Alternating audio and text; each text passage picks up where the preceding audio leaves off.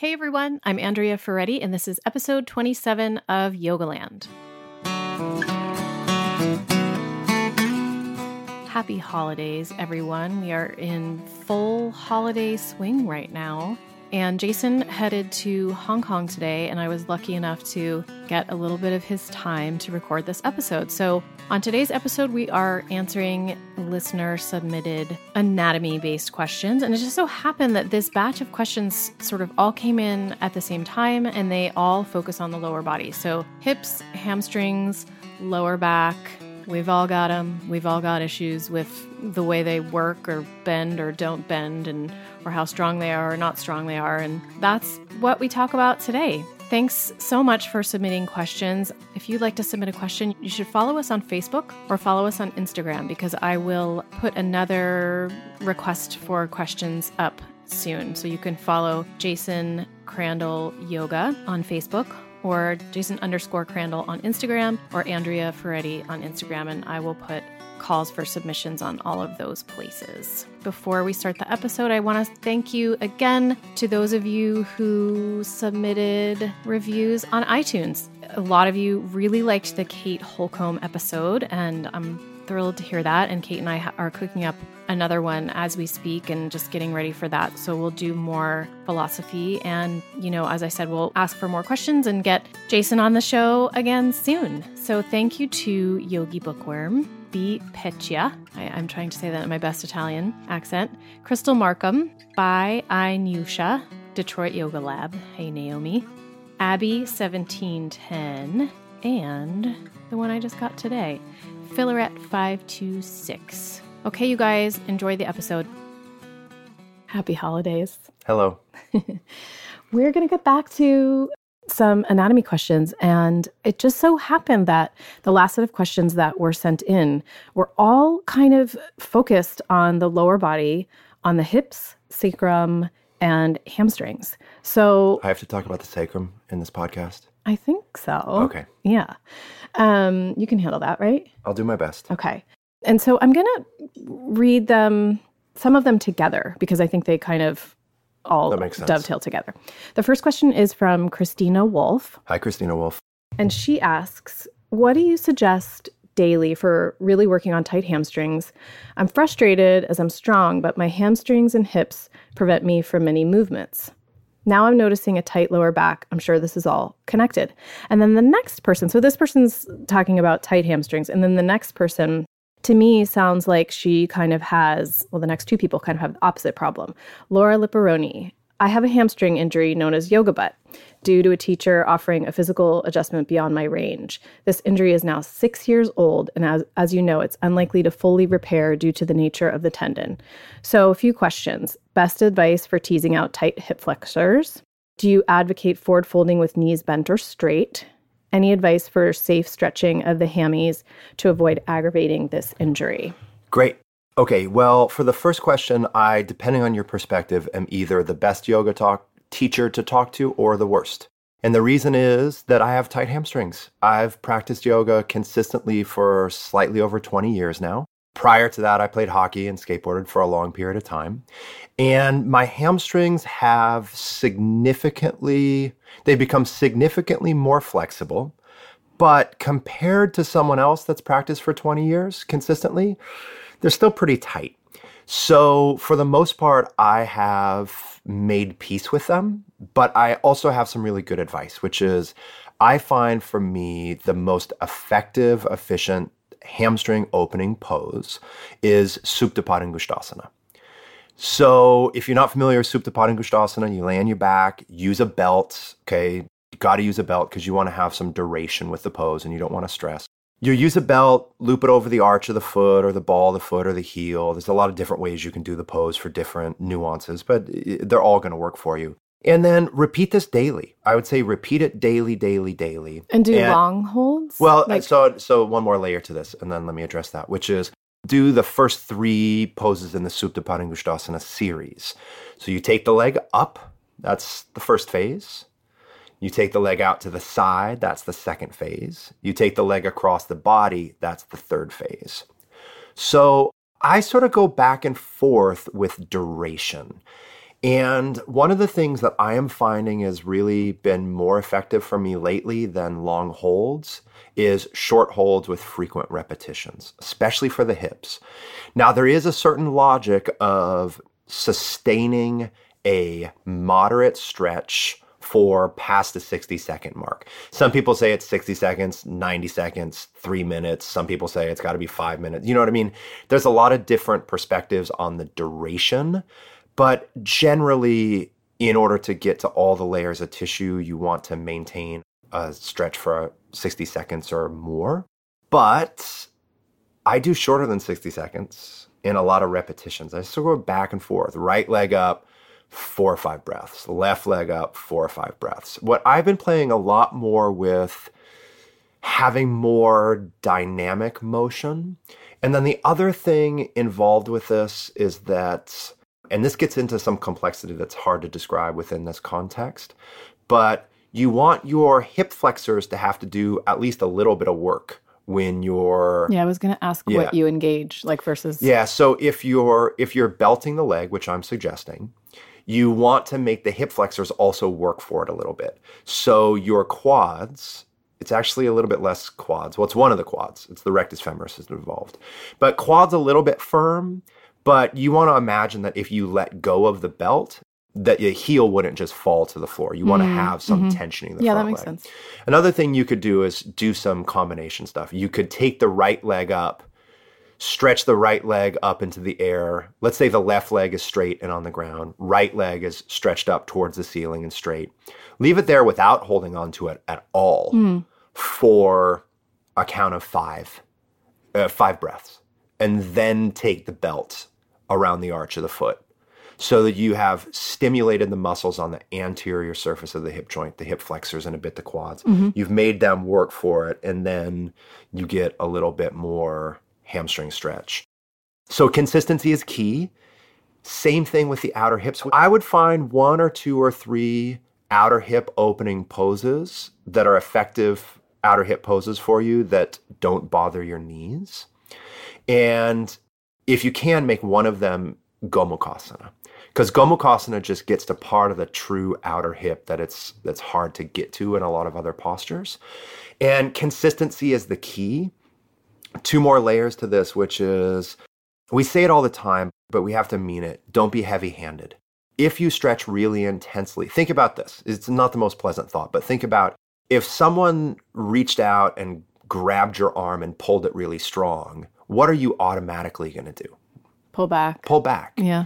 Because the body has reflexes in the body where if something is pulled on too hard, it protects itself. It's got to protect itself, right? And so you have to be really...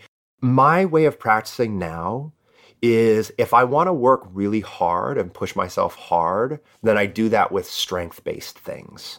But if I want to open up, I actually am more softer and more mild than I've ever been. I find it more effective. And at the same time, to be totally honest, like I've been on a plateau with my hamstrings for a solid 10 years. Yeah, it's like me with my back bends. You know, they've been the same. And I'm actually okay with that. I'm okay with it because my body is fully functional. My body is fully functional and healthy. I can do the point. Right, and that's the point. Yeah.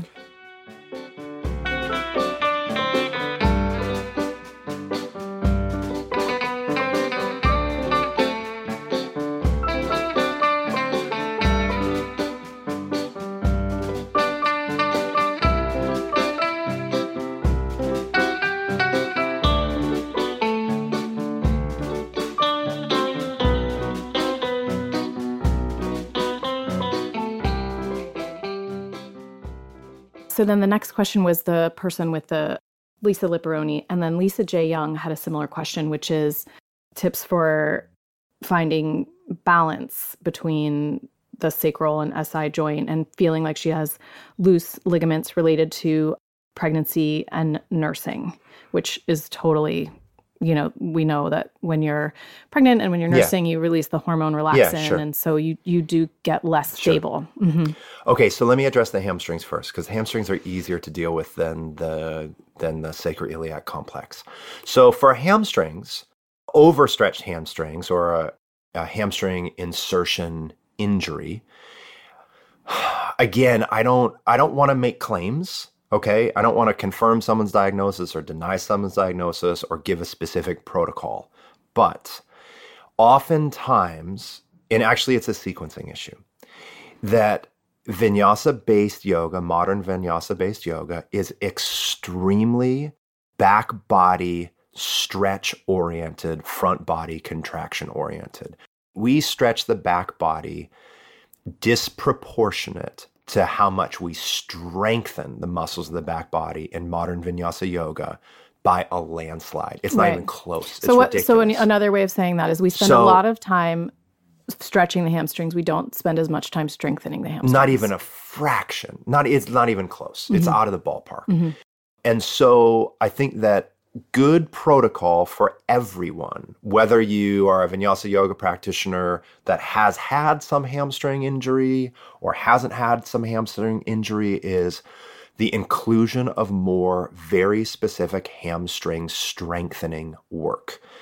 The easiest ways to do it outside of a resistance training context, because there's good things in the gym that we can do, but on your yoga mat, really, to me, the best things to do are the prone back bends, especially locust.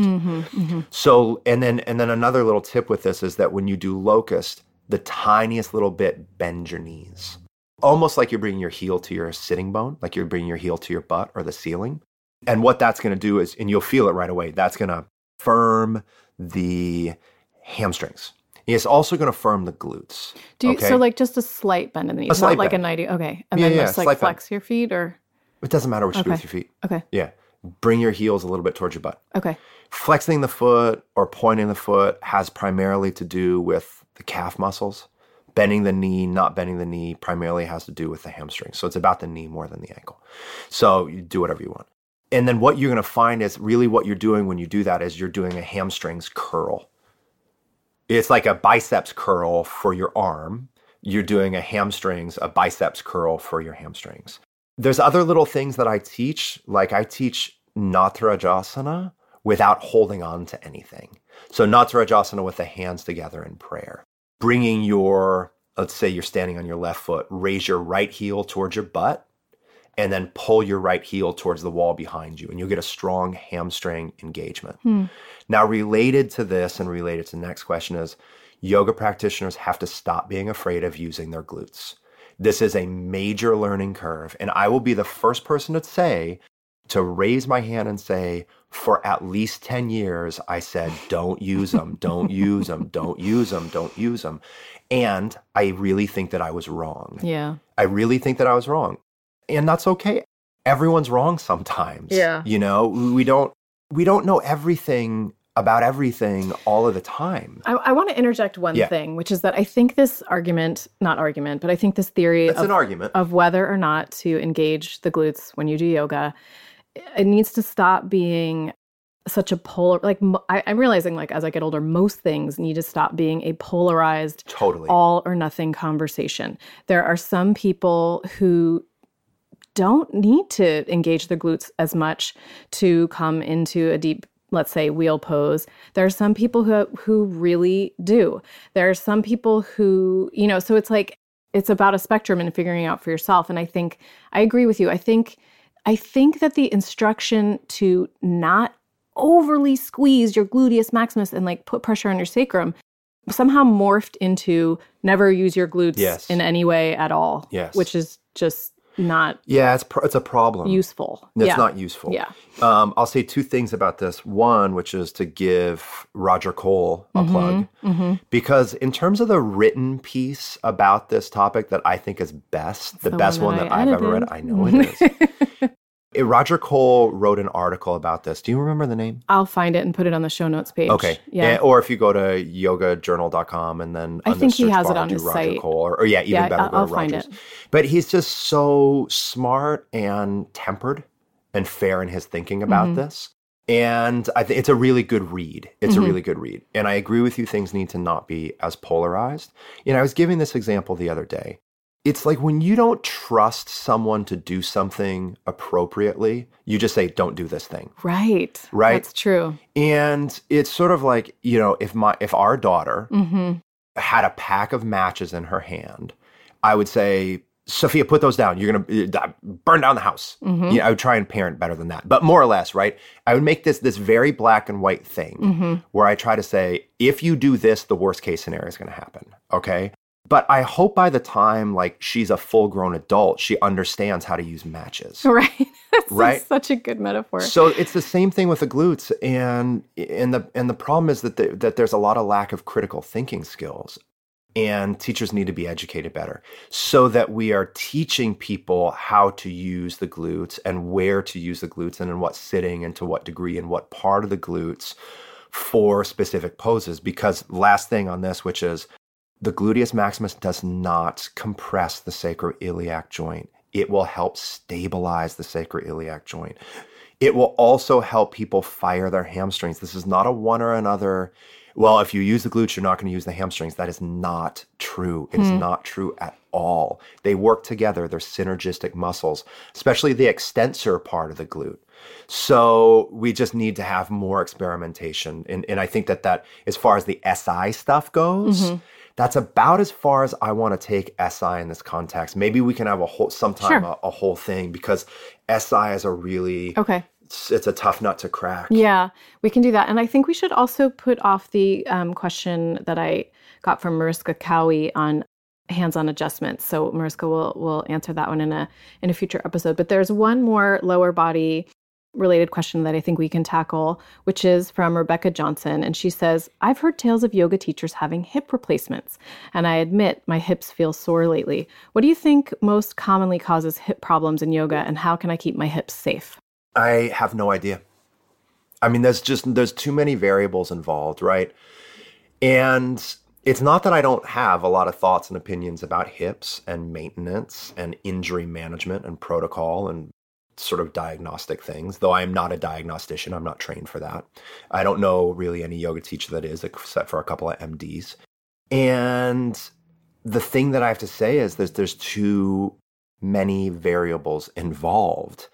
And so I don't want to make claims, right? Because what we'd have to do is we'd have to say, okay, well, what type of yoga?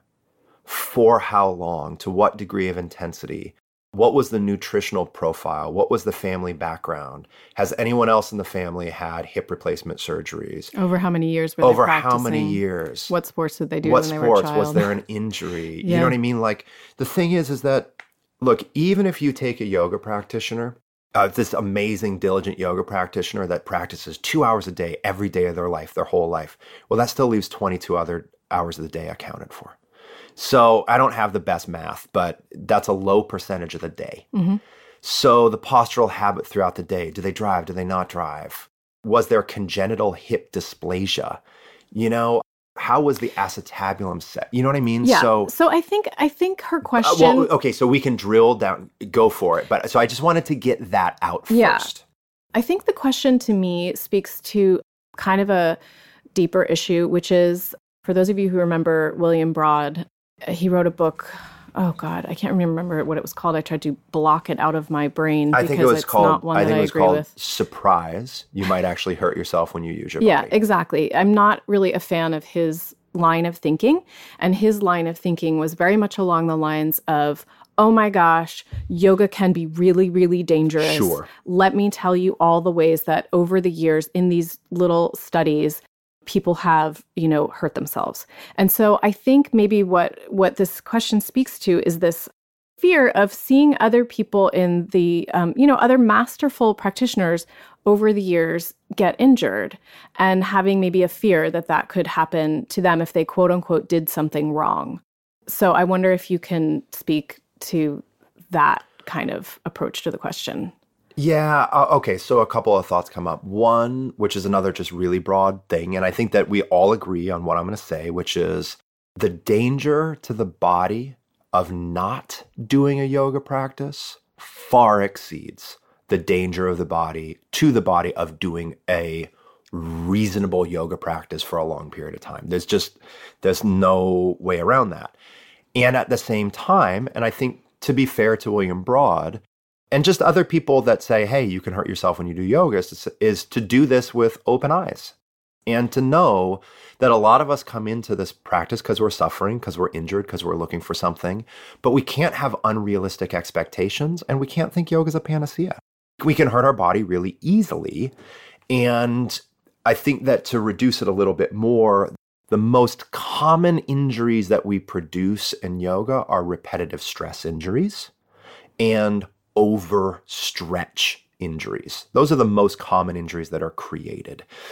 So 2 things can help that. For the overstretch injuries, a little bit more strengthening, right? Just like we were talking about earlier, more hamstring strengthening, more glute strengthening. Not to overplug Yoga Glow, but someone on Yoga Glow. I mean, I have some strengthening classes on there, but I think a colleague of mine that comes up, Tiffany Cruikshank, she's someone that comes up to me as on Yoga Glow and in her classes teaching a lot about strengthening.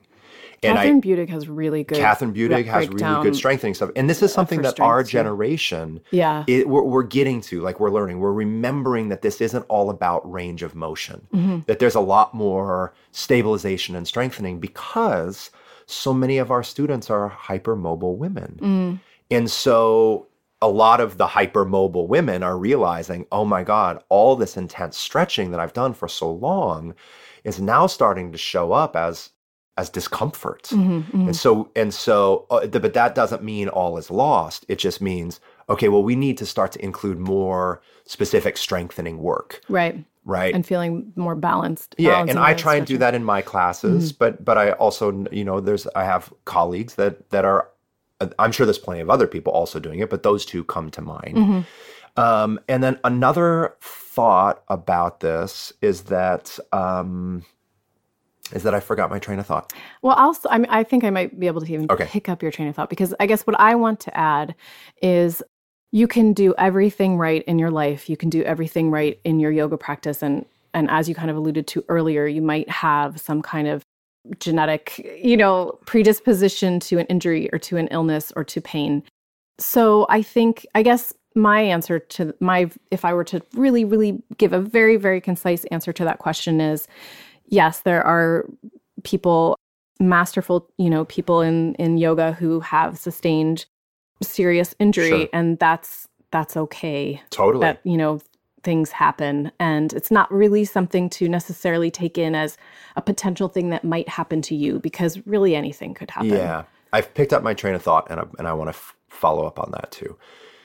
First, I want to follow up on what you say, which is to say, look, you guys, we're not trying to inoculate ourselves into a benign existence. Yeah, that's a good way to say it. There's nothing you can do to insulate yourself from the possibility of discomfort.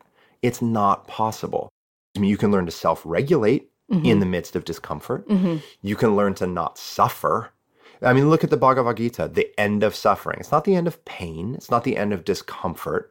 It's the end of the secondary process that's overlaid on top of the pain. And I'll be the first person to say, like, if I could somehow figure out a way to, especially the older I get, I do try to protect myself from discomfort. Yeah. Especially emotional discomfort. It's a natural thing, but we have to sort of realize the yoga is not that. And that's not me being cavalier. Yeah. But we just have to realize, like, if you don't use your body, you're going to have issues. If you use your body, you're going to have some issues. Yeah. Yeah. And the issues of discomfort that you're going to have from using your body are going to be much less in most situations than the discomfort of not using your body. Then the train of thought that I had earlier, which is, it's difficult to describe without a long context, okay? But there are now certain, because she spoke about the hip. One of the things you want to consider is, where is the discomfort on the hip in what motion? So one of the things that the world of physical therapy, and slowly the more informed yoga teachers are picking up, is that pain in the front of the hip or pain in the groin upon hip flexion. So the movement of the thigh towards the pelvis, or the movement of the pelvis towards the thigh, a forward bend. Pain in the front of the hip joint in child's pose and happy baby pose, in standing forward fold and Parshvottanasana, those poses, that ain't good pain. Pain on the side of the joint that you're moving towards is, well, pain is not good. Right. Okay. Right. And again, I'm not a doctor. I'm just throwing a very broad thing out here. Discomfort on the side of the joint that you're moving towards is less likely to be a good thing or a tolerable thing than pain on the side of the joint that you're moving away from. So give me an example of a pose. Okay, pigeon pose. Your right leg is forward. Your left leg is back. Right. You're in pigeon pose. Your outer hip and your butt have stretchy discomfort. Probably okay, unless it's overstretched, right? And that's the degree I can't say. But in general, that discomfort, if you're in pigeon pose, the side of the pose that you're stretching is the back and outer part of the hip. Yep. If you're in that same pose, pigeon pose, right leg forward, and the pain or the discomfort is in the hip crease, the side that you're moving towards, the front of the hip. Oh, I see what you mean now. That's okay. right. Okay. Then that is more of a compressive pain. That's why I said it's more hard of like to a describe. Potential impingement or something. Impingement is a technical term, but yes. Okay. Yes. Okay. I try and save myself instead of saying impingement by saying stuff is running into stuff rather than stuff is pulling away from stuff. You can absolutely overstretch things. And Rebecca, if you need to take a little time off and do some walking, whatever, take some time off. But be even that more on the lookout and even that more cautious of that discomfort on the front of the hip joint. Be careful of Googling it. You know what I mean? Because if you Google it, you're going to have a labrum problem and you're going to have, an attenuated ligament within the hip caps. There's so many things, but especially when it comes to hips and shoulders, it's just without an accurate full diagnostic protocol, it is not possible to fully identify the cause and therefore the protocol. And that, to me, I think it's a different topic, but that's the biggest challenge we have in the world of quote unquote therapeutic yoga, because yoga is inherently therapeutic. So when we start to drill down into what someone wants to call therapeutic yoga, then we have to really say, well, how accurate is the diagnosis? And what are the diagnostic parameters to actually inform the treatment protocol? And until we really have incredibly good diagnostics at our disposal as yoga teachers, it's hard to do anything other than just teach good yoga that is symptom-based, saying, oh, this feels good, do more of that. That feels bad, do less of that. And we've talked in a previous podcast about if you really do think that you are injured and you're not able to sort of work it out with your yoga practice, that, going to a physical therapist or going to is really worthwhile and worth your time. Yeah, it is. Okay. Even if it's just to rule out. Right. Even just say, oh, yeah, we sort of see this. Do an anti-inflammatory protocol. Right. Maybe that's all that comes up. Or a little bit of strengthening stuff. PT starts with strengthening. Very simple movement. Simple targeted strengthening. Yeah. Often good. And I ignored that for a long time. Well, great. Well, thank you. My pleasure. And thanks so much to everyone who is writing in the questions. And please keep sending us more, and we'll answer more again soon. Thanks so much for listening, everyone. The show notes can be found at yogalandpodcast.com/episode 27. I will put all related links up that we talked about in the episode, and I will also dig up some lower body focused sequences that we've done and pose notebooks that we've done, so you can put all of this wonderful information into action. Oh, and we have an illustrated guide to the hips with really great anatomy illustrations. So I'll put links to that as well. Okay, you guys, enjoy your holiday season. And until next week, enjoy your practice.